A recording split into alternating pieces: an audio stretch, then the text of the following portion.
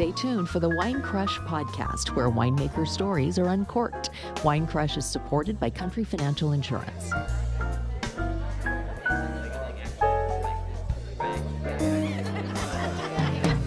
Okay, cool. Here we go.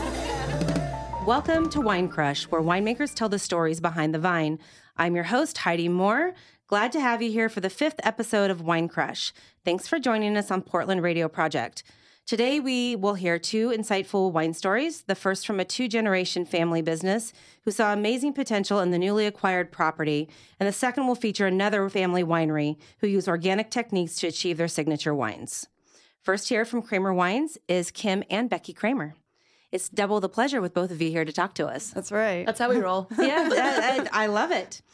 So when I came to talk to you, you told me that this was 2nd-generation wine for the family. Mm-hmm. So tell me kind of how that plays in, how you guys got to where you're at as far as the property and the winery in Gaston, and where you two fit in now as 2nd-generation wine. So as far as my role goes, this is Kim, winemaker. It was really interesting because when I came in 2008, my parents had made a lot of decisions. They started planting the vineyard in 84. So I was working with an established site, and they had already discovered what parts of the vineyard made the best Pinot Noirs and had already gone through some of the trials in the field with clonal selection. And so when I came on, I was able to benefit from all of that experience and then just build on that more, which was great because I wanted to start a whole new project with sparkling wines when I started making wine there. So did you start out as a young kid wanting to make wine, or did you have aspirations of being an astronaut or a who knows what? Yeah, so wine was probably the last thing that I thought I would end up doing. Growing up, I saw my parents work very, very hard in the vineyard, and I wanted no part of that. It was dirty and cold and wet, and it seemed like harvest activities got in the way of fun things like Halloween, and so I just wasn't really about it. And so I was like, I'm going to go to school and I'm going to get a 40-hour work week and 2 weeks paid vacation and benefits, but I had no idea in what exactly. And so when I grew up and got into the world a little bit, I found that I just really, really, really loved wine. So it eventually came calling to me. What about you, Becky? Were you the one with the aspirations and the dream to leave the state and do something completely different? Okay, so my current role is I'm the general manager. So my ultimate goal in my position is to get my mom into retirement, or at least make her life a little bit easier. And I always wanted to come back to the family business. And growing up, my story is much different than Kim's because I loved making money and I loved doing like the chores. I loved ag. I loved the manual labor. So I was helping out at the vineyard quite a bit. Hindsight, it took me a while to figure out where my path was in college, and I ended up going into business management. And that's really where it fit in. And then I realized I needed to come back and manage the family's winery at some point. So, I don't know, that's kind of it in a nutshell, I guess. Yeah, so that's fantastic. And you two, I'm assuming, get along and you enjoy working together. Sure. Yeah, we work together and live together. I think we know when to, where our boundaries are. Well, and it's great because we have different strengths, too. I'm very technical and really enjoy the nuts and bolts of fermentation management. And Becky, I think, has a much stronger business sense than I do. And also, she thinks of ways to improve the visitor experience all the time that I wouldn't have necessarily come up with myself. So it's been really, really great to be able to work together, play on our strengths, and really improve what's going on in the family business. Yeah, I think it's great when a family can stay together, work together, and actually enjoy it. Yeah. And it sounds like you have some great programs and sparkling and all kinds of things coming up. So when we come back from the next segment, we are going to talk about that. You're listening to the PRP Podcast Co-op on Portland Radio Project at 99.1 in the heart of Portland and streaming worldwide at prp.fm. Welcome back to Wine Crush, the podcast where wine stories are uncorked. I am Heidi Moore. Our guest is Becky and Kim Kramer from Kramer Vineyards, and she's told us about the family business, what their roles are, and they hinted a little bit to what they are doing up at the vineyard. So I want you to take the wine and really run with it and tell us really what makes Kramer Vineyard special. Yeah, sure. So there's a few things that we do at our place that I think are really interesting. The first is, as I mentioned before, we have an established site. Average vine age is over 26 years now. So most of the wines that we make are from old vine fruit. And I think that that's really important for balance and ageability of all the wines. We make Pinot Noir, Chardonnay, Pinot Gris, Müller-Thurgau, Gruner Veltliner, and then we have a whole line of sparkling wines as well. Sparkling wine's really what I get excited about, and it's something that's been growing a lot for us recently. This last year, we released 14 different sparkling wines, and sparkling makes up 40% of our complete production. Which is pretty unique. Sparkling is just kind of making its way back to the valley, and people are releasing one or maybe two, and you have 14. Yes. And then you also said a couple varietals that we don't hear very often. Yeah. So your Mueller and the Gruner, and there might have even been something else in there. Yeah, Pinot Meunier, I didn't mention that one. That's kind of a unique variety too. So yeah, I think when we come across an interesting grape variety or an interesting clone that we haven't worked with before, you're always trying to think, what is the best use of this fruit? And my thought process is, first, can we sparkle this? And if not, then, what else can we do with it?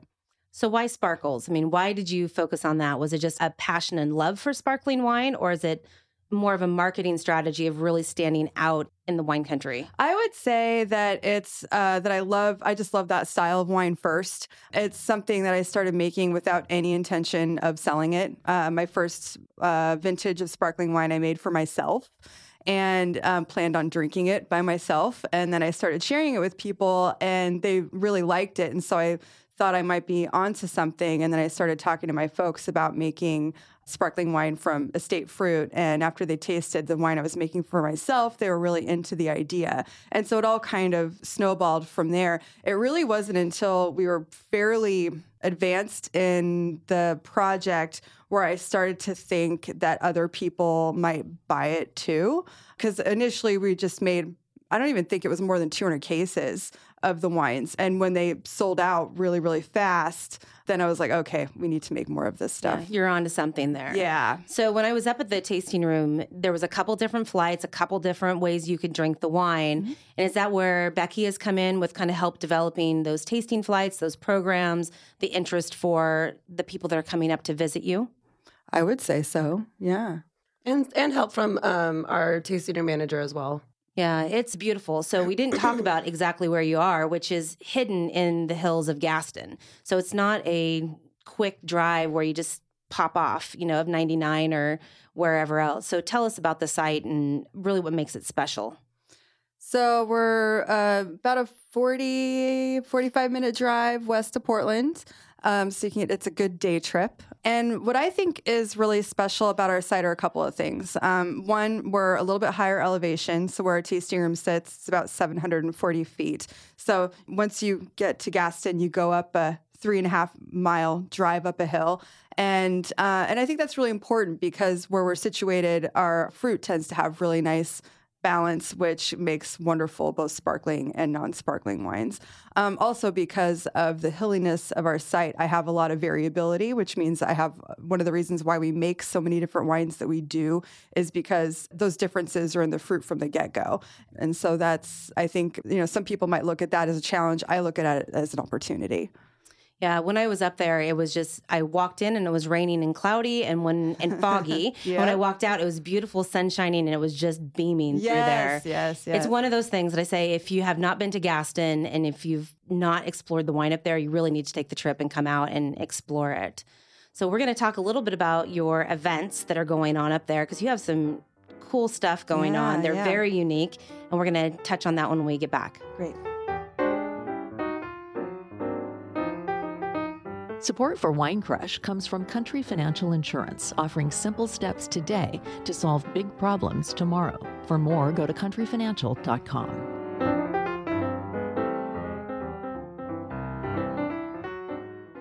We are back with Kim and Becky Kramer from Kramer Vineyards, who was just about to tell us about the unique things that they have going up at the vineyard. But I also wanted to say thank you, and what a special treat for bringing in the bubbles that you brought today to share with us. They're so good. Oh, thank you. Well, I think it's pretty much expected at this point that if we come to a party, we're going to bring some sparkling wine. I need to start inviting you to everything I do. Yeah. Bubbles are always welcome, no matter where I'm at. That's usually the reaction that we get. I bet. Yeah. Everybody's best friend. Yeah. Yeah. Yeah. Okay. So there's a couple really fun things that you guys have got going up at the vineyard and the tasting room and stuff. So let's start with Growler and Howler because I love the name. Yes. And it's you just not really sure what to expect from that. It could be a Halloween party. It could be a beer party.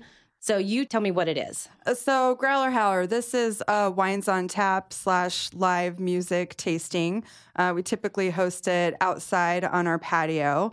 And it's really just to present the wines in a little bit more casual environment because I think that that's the type of presentation that you have with the wines in the Growler, and just to make the wines a little bit more accessible and relaxed. The wines that we choose to serve on tap, we typically have a white wine or a rosé and then a Pinot Noir. And they're usually wines that are from the most recent vintage. And so they're very fresh. The whites are often quite dry. In the case of the reds, we can choose from whatever barrels are our favorite in any given moment, which almost always when you go through a barrel room, you'll find 4 or 5 barrels that are just singing. So the wines on tap allows us to do that. And then combining it with an outdoor event with live music is just kind of a nice bonus. So the Growler is the actual on tap wine going into a Growler that they leave with. That's right. Nice. Yeah. Yeah. 32 ounces of wine. Whoop, whoop. That's great. I will have to definitely mark that on my calendar. And do you furnish the Growlers or do I need to bring my own? If you have a 32 ounce, then you're welcome to bring that. We also have Growlers available for sale on site. Perfect.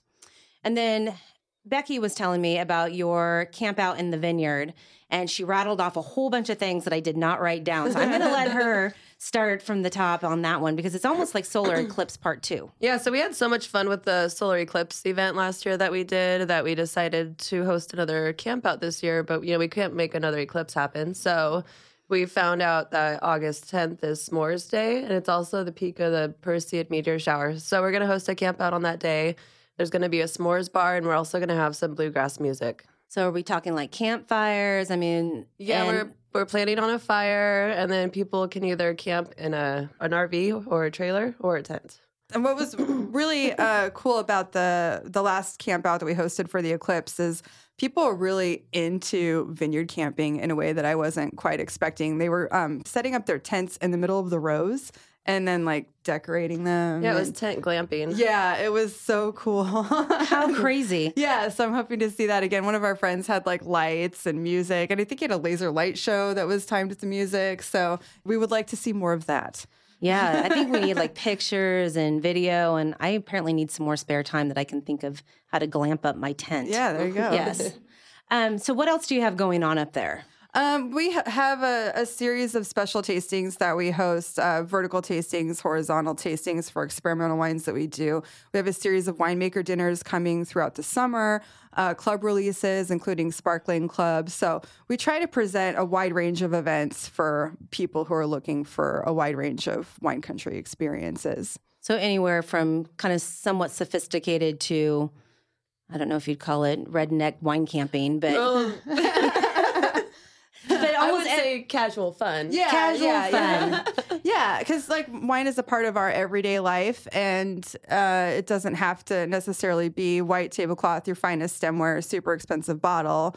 It can be a nice glass of something from the tap too. Yeah, it's nice when you kind of have a variety of that and kind of bring wine down to really an enjoyable, casual level for everybody to enjoy.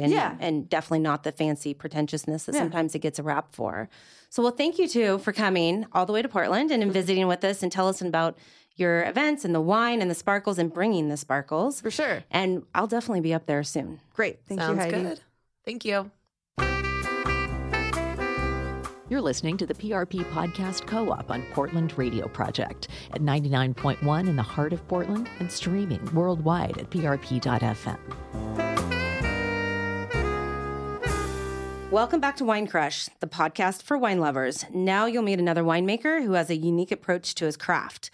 welcome Patrick from Dominio 4. Thank you, Heidi. It's a pleasure to be here. Yeah, thank you for coming up. Actually, I got the pleasure of driving you up today, so I knew you'd show up on time. We live in the same community. It is. It was great. It was nice chatting with you all the way up here. So I had the pleasure of coming out to the farmhouse where your tasting room is outside of Carlton.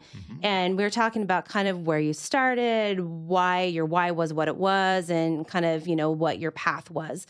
Because it's not the same. It was a little bit more globally directed. Right. We have kind of a story. My wife and I, Lee Bartholomew, we sort of started out with the common theme of being naive, I think is the way we put it, where we made a series of kind of uncommon decisions about life early on, So we were in our early 20s and out of college and loved wine and decided we'd go back to graduate school and we would tour the world making wine in different countries. So that was our start. So where all did you decide to make wine at? It wasn't just like going straight to France. You were literally all over the planet.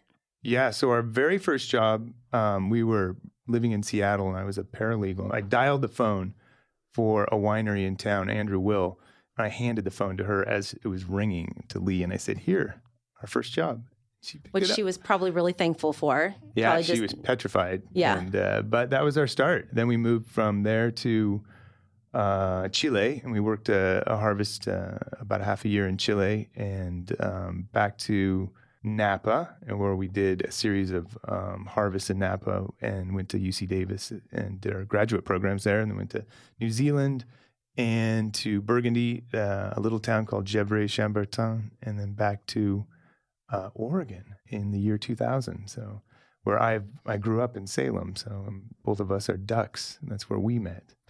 Perfect. You just turned off half the listeners now. Yeah. Well, the other half are beavers of our family, so it's fine. Yeah. It's where the agriculture is at OSU. So true. Very true.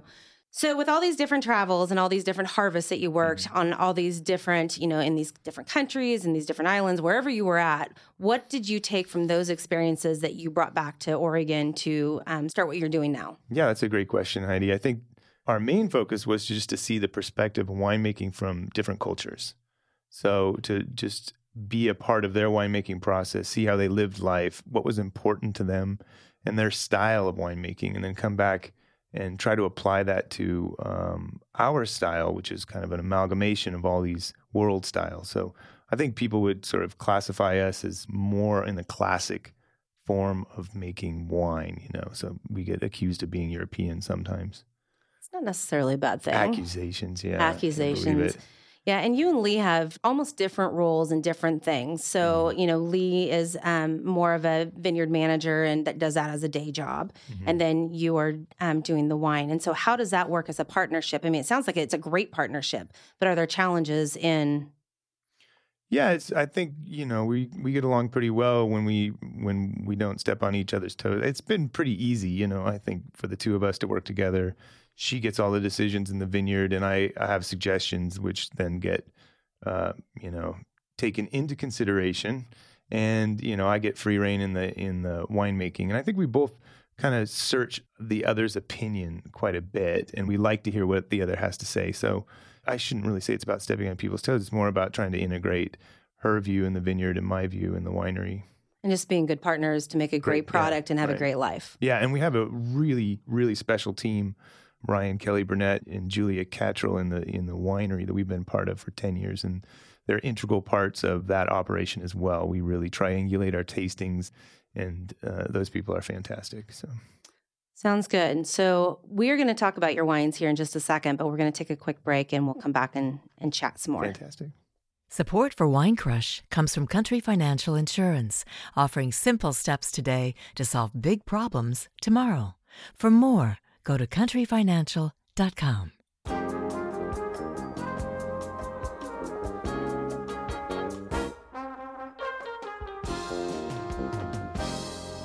Welcome back to Wine Crush. We are talking with Patrick from Dominio 4 on Wine Crush today. Again, thank you for coming out here, but it's time to talk about some wine. So let's start from the beginning. You have a little bit different approach on the vineyard management, which is you're going to tell me about in a second. But you also have some different varietals that are not typical for the Willamette Valley, or what the Willamette Valley is typically known for, I guess. Yeah, so we started our winemaking and planting experience in Oregon looking for a site for Tempranillo, which is an uncommon grape in North America, but not so uncommon in Europe. Like, I think it's the 5th most planted grape on the planet.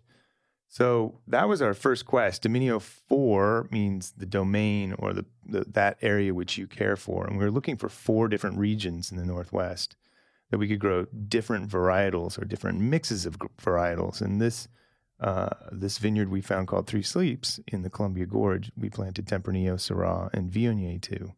And we've just had the opportunity to plant a new vineyard, which is on a heritage farm. It's a land grant from 1852, the Hendricks family. And it's beautiful. Beautiful, right. Native Americans before that, and just a gorgeous piece of property that we're planting Pinot Noir Chardonnay. And we'll see what else, but also has hazelnuts and cherries on. Yes, there was quite the variety out there when I came to visit. And it's a newer tasting room. You haven't had it that long. That's right. We opened in September, and it's a 1916 farmhouse from the Sturmer family.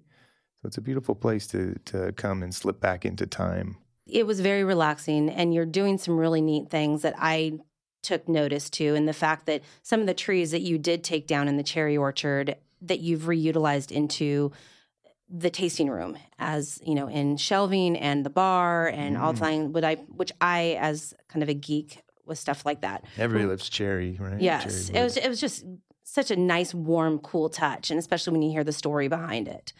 So let's go back to the wine, because there's more than just Tempranillo and Chardonnay that you are doing. So what else? And because you have a Syrah. I have 3 magic words: bubbles, rosé, and Syrah. Syrah is lovely. And we had a really nice glass of Syrah at the tasting room that day. Right. We did plant Syrah, 4 clones of Syrah in the Columbia Gorge. And we use those as standalone Syrah, but we also use it in a blend with Tempranillo. So we'll try to come up with estate blends from different varieties that both represent sort of what the site is about and have an interesting quality between the two, Tempranillo and Syrah.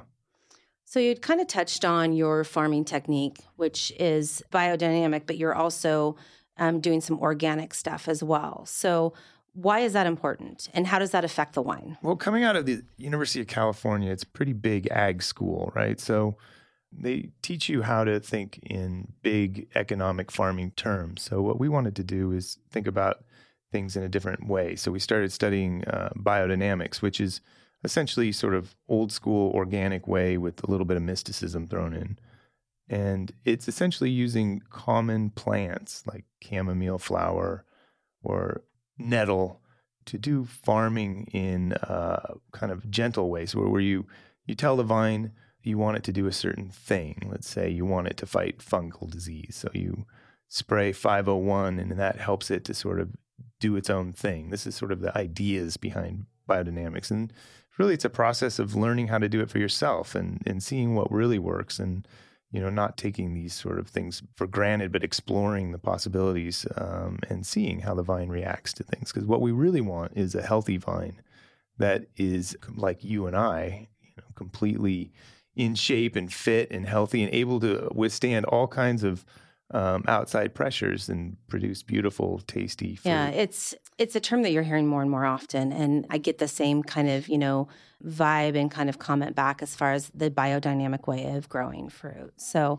we'll talk a little bit maybe more about that in the next segment, but we're going to take a quick break, and then we're going to talk about what you're doing out there. Super. That's fun. You're listening to the PRP Podcast Co-op on Portland Radio Project at 99.1 in the heart of Portland and streaming worldwide at prp.fm.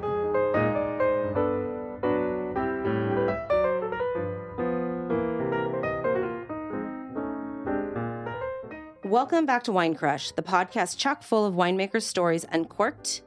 I'm Heidi Moore. We have Patrick again with Dominio 4 with us today, and we were just kind of talking about the different things that you're doing out there, and it's not events, and it's not necessarily, you know, these big winemaker dinners and things. Tell me about the memories and the kind of the family things that you were talking about out there with the farm. Mm-hmm. So what we're trying to do is create stories for people to inhabit, you know, things that people can relate to the wines with. And one of those things is Labyrinth. It's part of our symbol for the winery, and it's a It's an acre in size, and it's each row is planted to a different clone of Pinot Noir, and you can come and walk the labyrinth, and it should take 10 to 15 minutes to get into it. And in that process, you sort of leave behind a kind of a meditative trail, right? So you walk in, you walk out, you write your name down, we harvest the grapes, we make the wine, we barrel it, we bottle it, we call you back in 2 years and say, hey, your wine is ready.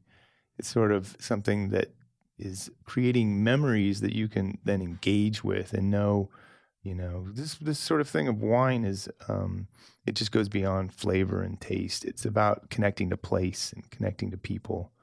And I think that's what we're trying to do. What a cool idea. So is this on the Columbia Gorge site, or is this in the Carlton site? Actually, there's 2 planted. So the Columbia Gorge site has 2 vintages in barrel right now. We're about to bottle one. And that is a slightly bigger 13-ring labyrinth from the Chartres Cathedral sort of model. And you can go out and spend the weekend there at the bed and breakfast with my in-laws, Liz and Glenn, and they'll take care of you and cook you a nice breakfast. And you can mosey on down to the labyrinth and have a walk, or just take a bike ride in the lovely scenery there in the Columbia Gorge. So I know the Carlton Labyrinth, you're just planting it, if I remembered right, but you had kind of a planning for like a picnic table in the middle that you could kind of be in the midst of, this kind of this meditation thing that you were talking about, and you can eat and drink while you're, once you find your way through. Yeah, that idea of having a campus where you can kind of meander out with a bottle of wine and sit down under a cherry tree on a picnic blanket and just enjoy, being in the beautiful scenery. So that's what we're sort of after. Yeah, the thing that took me back is it is an old farmhouse, but it has this beautiful front porch that you can sit, and I believe there's rocking chairs there that you can sit and rock and look at the scenery, but there's also a play area for the kiddos on the side, so it is family friendly. Mm. You don't have to be just on a date or with the girls or whatever. You can bring the family and everybody's happy. Definitely. Plenty of room to roam that way. Yeah, really cool old barn. Barn, yes. 100-year-old barn. It is. It still smells and still looks and like it's still in use. It's fantastic. So I can't wait to see what you guys do with it. Yeah, I know that's in process. Mm. So you also mentioned this shape tasting concept, which is it's very unique and it's very artistic. And so I'm going to let you tell us about what that is and how maybe we can be involved. Yeah. So I think the original idea of shape tasting came from my inability to really write down good tasting notes. I would write down, good structure, great balance, like really long, and then the next one, great structure, really good balance, nice and long. Tasting notes are very intimidating for me. Yeah. I stayed away from wine because of the tasting notes, because they kind of freaked me out a little bit. Like who knows what Maduro tobacco tastes like or smells like, right? Yeah. Or old leather. Yeah. And try to find that in wine, then you get a little confused. And I'm the same way. So it made more sense to me to start drawing things out in a visual way. So you go from left to right, like you read over a time period, say 30 seconds or 45 seconds. And that was the first one that people were like, oh, wine is time. Yeah, it is time. It's like it starts differently and it ends differently. And you should be able to pay attention to how it changes along the way. So you can draw circles when you see sweetness or you taste sweetness or fruit. And you can draw lines with arrows when you taste acidity. Or you can have draw texture dots for tannin or structure. So along that way of 30 to 60 seconds when you're tasting, you can draw different symbols that relate to the wine you're tasting. So that's been a really fun project. And all you need to do is have a glass of wine and some crayons, and everybody in the room could shape taste and represent how they feel about the wine. And be happy. Oh, definitely, yeah. And when we were there, I had commented on it, not knowing what it was. And as you described it, I'm like, well, isn't that fun? I could totally sit down and do that. I mean, that's just such a great concept and idea. I think it's great that you came up with that. Thanks, Heidi. Thank you again for joining us and sharing your creative vision of wine. I'm Heidi Moore, and this wraps up our 5th installment of Wine Crush. Everybody have a great weekend, and we will see you at the bottom of the glass. All those different, locations and planets are our favorite planets to work in. Yeah, was it Mars? Or was it is our Mercury? favorite planet. Yeah.